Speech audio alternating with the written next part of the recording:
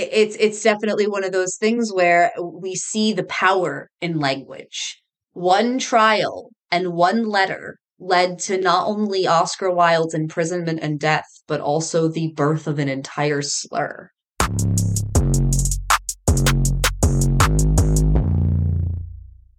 So Kit, what does queer identity mean to you personally?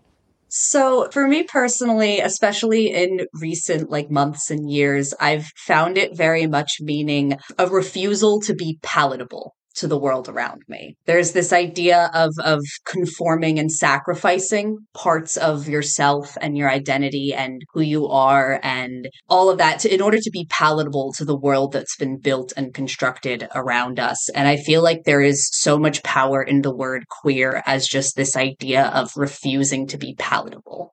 And that's really what I've embraced it as at this point, even with naming myself Kit, which is kind of borderline an inanimate object, but is something that really spoke to me and that I loved and that I still love and that really just feels like me, but it's not very palatable to the world around me. And I feel like that's genuinely what the identity of queer has come to mean for me. I like that. I like your understanding of it and your feeling of it about not being palatable to the world around you. Because for me, it's similar in the way that it doesn't fit the normative narrative of what it is to be normal. Yeah, by definition, it's the idea of going against. Exactly. I've come to appreciate it as this vibrant tapestry of different experiences, which encompass sexual orientations, gender identities that don't conform to societal norms. And today it's more of an umbrella term for me. It provides shelter for those who don't exactly or exclusively identify as heterosexual or cisgender. In my journey, it took me some time to embrace this term. And honestly, even today, still working through a little bit of a feeling of sense of wholeness with it in terms of identity, because of the word's origin having been used predominantly as a slur or way to degrade, also much of the language used to describe the LGBTQ plus identities, queer has had this history of reclamation from homophobic origins. But I guess because I'm older and I'm a little bit of the old school, those things they're always in the back pocket, right? As a reminder. And so that's kind of how I feel today.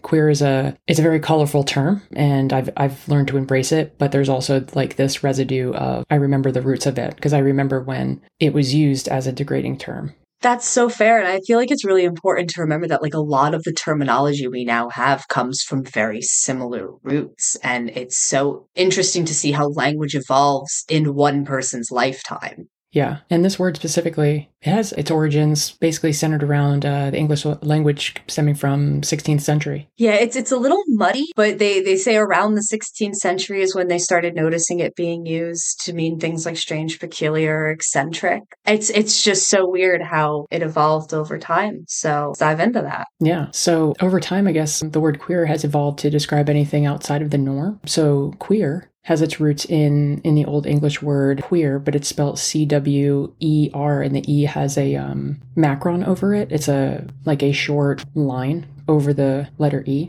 Yeah, I found that and I thought it was amazing. And I looked it up because Old English, they pronounce things a little bit differently. So the C is pronounced as a K sound, and the line over the E indicates that it would be it's a diacritical mark, right? And it's used to indicate long vowel sound. So E as in the word C, S-E-E, E sound, long E sound. So C-W-E-R. But from Old English, the meaning actually was twisted or oblique, which I thought was really cool. That's really cool.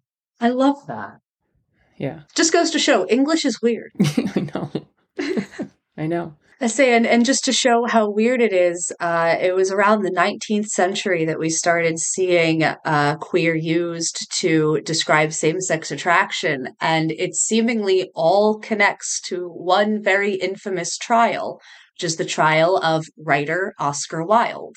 And during that trial, the father of the man that he was accused of sleeping with wrote a letter that was read aloud to the court in which Oscar and other gay men of the time were referred to as snob queers. And this just kind of became picked up by the public.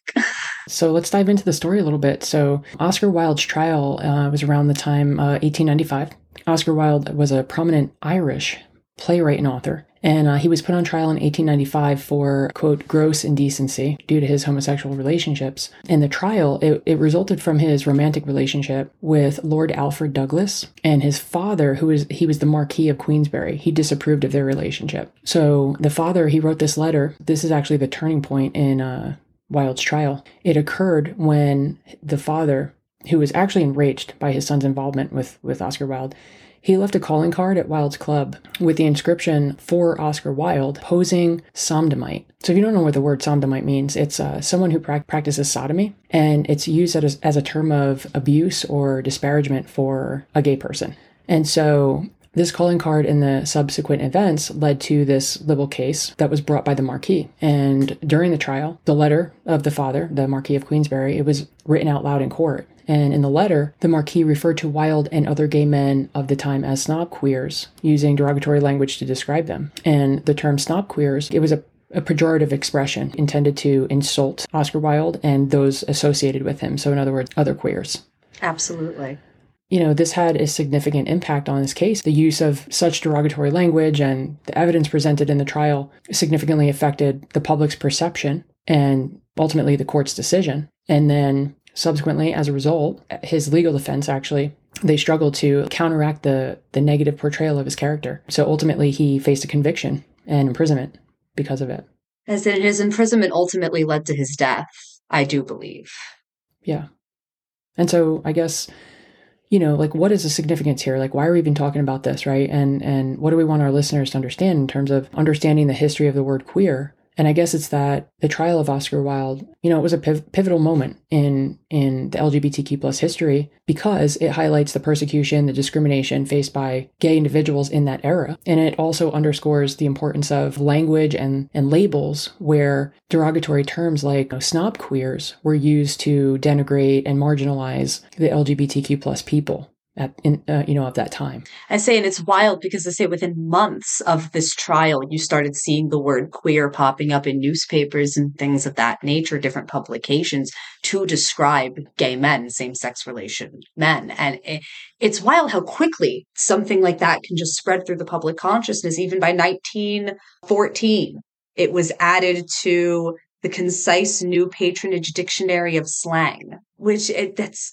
barely any time. Oh, wow. Yeah. By 1914, the word queer was added, heterosexual derogatory from the outside, not from within. From the outside, yeah.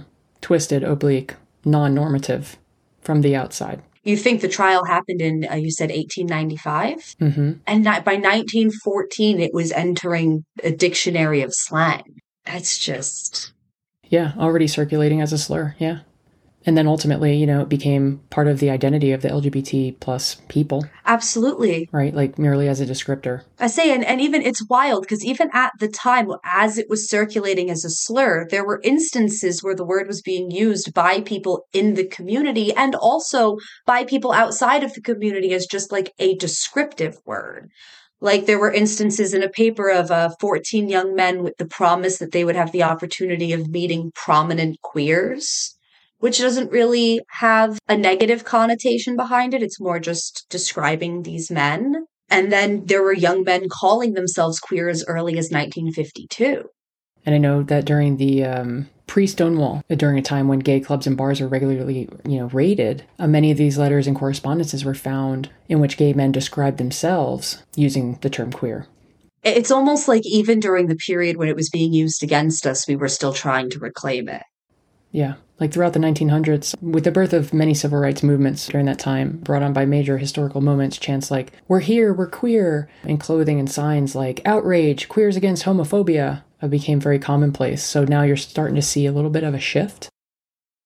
Yeah, it's slowly, we're now using it as a way to let people know that we're going to demand to be seen rather than as something being used against us. Yeah, and even throughout the course of the 20th century, just in general, like especially during the time that the LGBTQ plus rights movement and the AIDS crisis, the term queer underwent this complete transformation. And that was when it started to be reclaimed by the LGBTQ plus community, serving as both a symbol of resilience and defiance against the discrimination and prejudice that had been the case up until that point. Later, like in academic and activist circles, queer theory emerged as even a field of study. As a sect off from women's studies. And those studies, right, started to explore the complexity of sexuality and gender. That's basically the birth of how queer theory emerged.